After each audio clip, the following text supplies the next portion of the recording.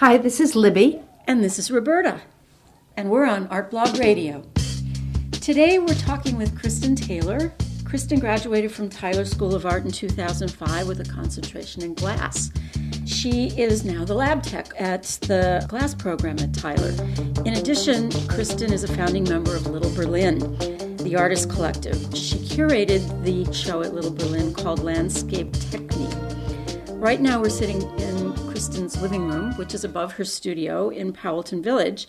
Thanks for meeting with us. Yeah, thank you for being here. So we thought that landscape had gone out. We thought it was yesterday. So why a show about landscape now?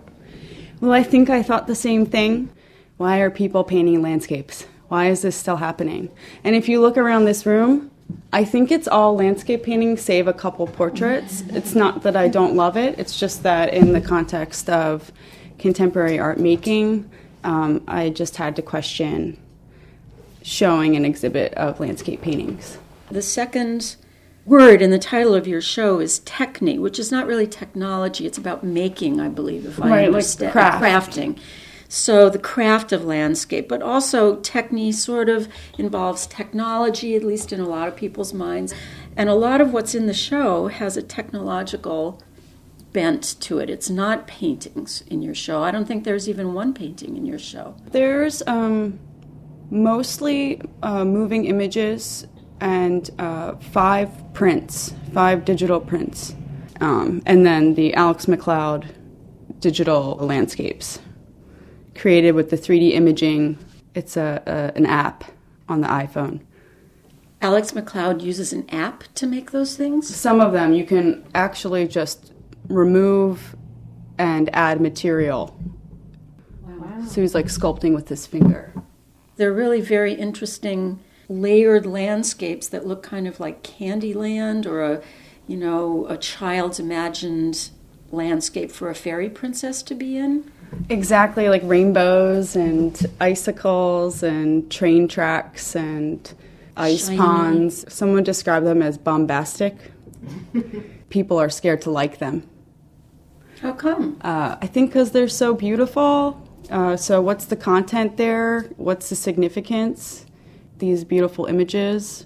Is it nothing more than that? What do you think? I'm not scared to like them. I think they're absolutely beautiful, and I think there is some content there. I think that these places kind of don't exist in a past or a future, so they're kind of nowhere, like a fairy place, like a fantasy place. So there's a sense of unease in them. I think even though they are so beautiful, they feel unresolved in a way, and they feel a little bit threatening for all their beauty. There's so much stuff. It's like an urban landscape that has too much stuff in it, except this isn't urban necessarily, but he's put so many, shapes and textures and colors and vantage shiny points too, because in one landscape you can find yourself seeing an image inside of there that has a reflection of behind you. And I actually question this show. A lot of these images are available online. So did it even matter that I curated the show? Was it important that you could see or experience these things in person? Could it have just been a catalog? But especially with his pieces, I think it is important that you could see them live. Well, do they also feel the same way live and in the internet? Because there is a difference, a physical difference. You think because of the richness of the ink or the paper? I do. Somehow it made it more real to me than what I had seen on the internet. It's also the scale. The scale is rather large, and these probably were 40 inches by 30 inches. Yeah, like 48 by 36, I think. Yeah. Yes. So you can actually walk in front of them, and they take more than your field of vision. Right, and then it has that all-inspiring quality that harks back to the beginning of landscape, where you come upon it, and then you can zoom in and discover things. So I think he should go big, like Thomas Cole big, those big Hudson River landscapes that are just so amazing. Sublime. Yeah, that would be so amazing. It's the new Sublime. Let's talk about the Second Life piece. Not everybody knows what Second Life is. Do you know what it is? Have you ever been in? Yeah, I had to find out. I think that a lot of people oppose it initially, especially because of the slick graphics and it's also assumed to be this game. Yeah, it's a virtual reality site, right, that you can become a member of? Yeah, you can become a member and have an avatar and develop your identity. You can actually get income and have a business in Second Life, and there's political rallies, and it's like a real culture. It's really strange. So what did they do in Second Life? Did they make themselves avatars, and then they went in and they bought a piece of property there? They bought a piece of land and wanted to create a dumpster so that instead of things being deleted, they would collect in this dumpster space. But they quickly realized that just like with your computer, it only has a certain amount of memory, so they created a decay script. Things would slowly dissolve. Like a composter, sort of. Exactly. It was a Second Life composter for data. So let's talk about that film, though, as a piece of landscape art. One of the things that I remember about being in Second Life, the one little time that I stuck my finger in there and then said, I don't think so, was that everything looked real but not real in the way you would want to be in there. Well, Second Life has that. And I kind of started to think about that problem with all the landscapes was what is the cause for you being immersed in it? And it seems like if you can decide that you can take part in the social element of Second Life, then you can believe in it. Because it's not really dependent on the imagery. It's dependent on like Facebook. Facebook is not a very good design. It's not much to look at.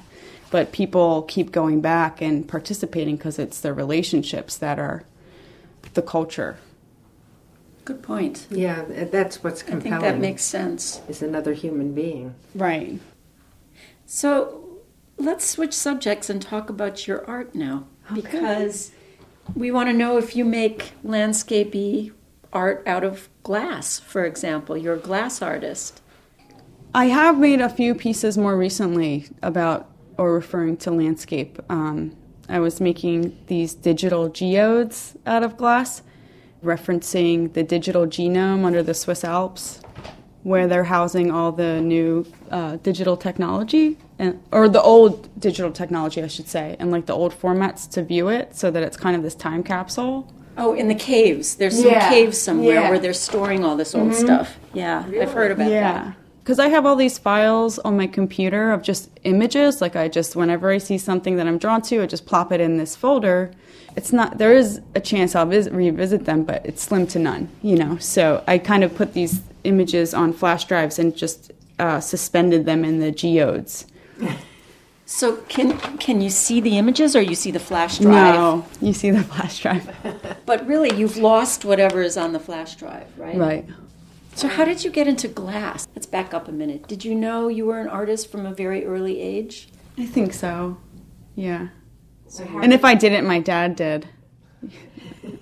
So how did this happen? Is he I don't know. No, he's a glazer. Oh. That's so interesting. So when you went to school, though, did you know in advance that you were going to work with glass? Yeah, I did. In high school, I learned that it existed, and I was like, I have to know what that means. And I interned at a glass studio in Philadelphia. Which one? Hot Soup. Mm-hmm. That's where I met Martha. Why don't you tell us who Martha is? Martha Savory Khan. Mm-hmm. She's the woman that I co-founded Little Berlin with. And tell us about that. Little Berlin began... I felt like I wanted to do it in response to my relationship to the community at that time. I didn't feel like I had one.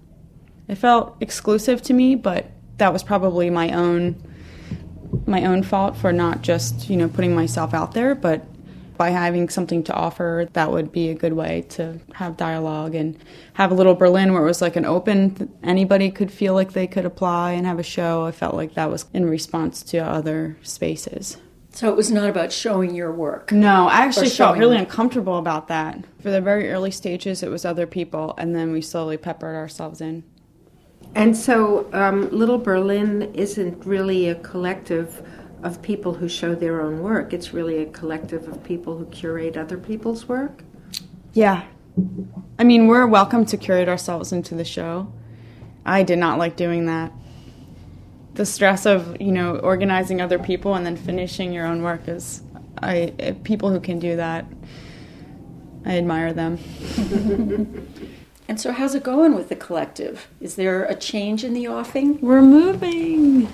We heard that. Yes. So tell us. That's pretty official.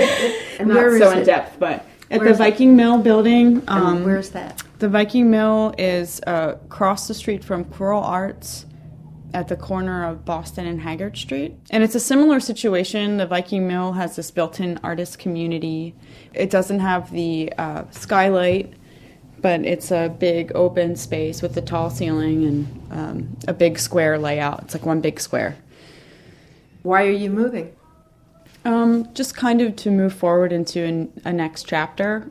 Right now we're dependent on a tenant in an apartment, and it's already challenging enough to plan things with 8 or 9 other people, but to have to, organize with residential living space is pretty tough. It's been pretty hard. So are you going to close for a month or 2 months? Yeah, or? our estimated reopen date at the Viking Mill is March.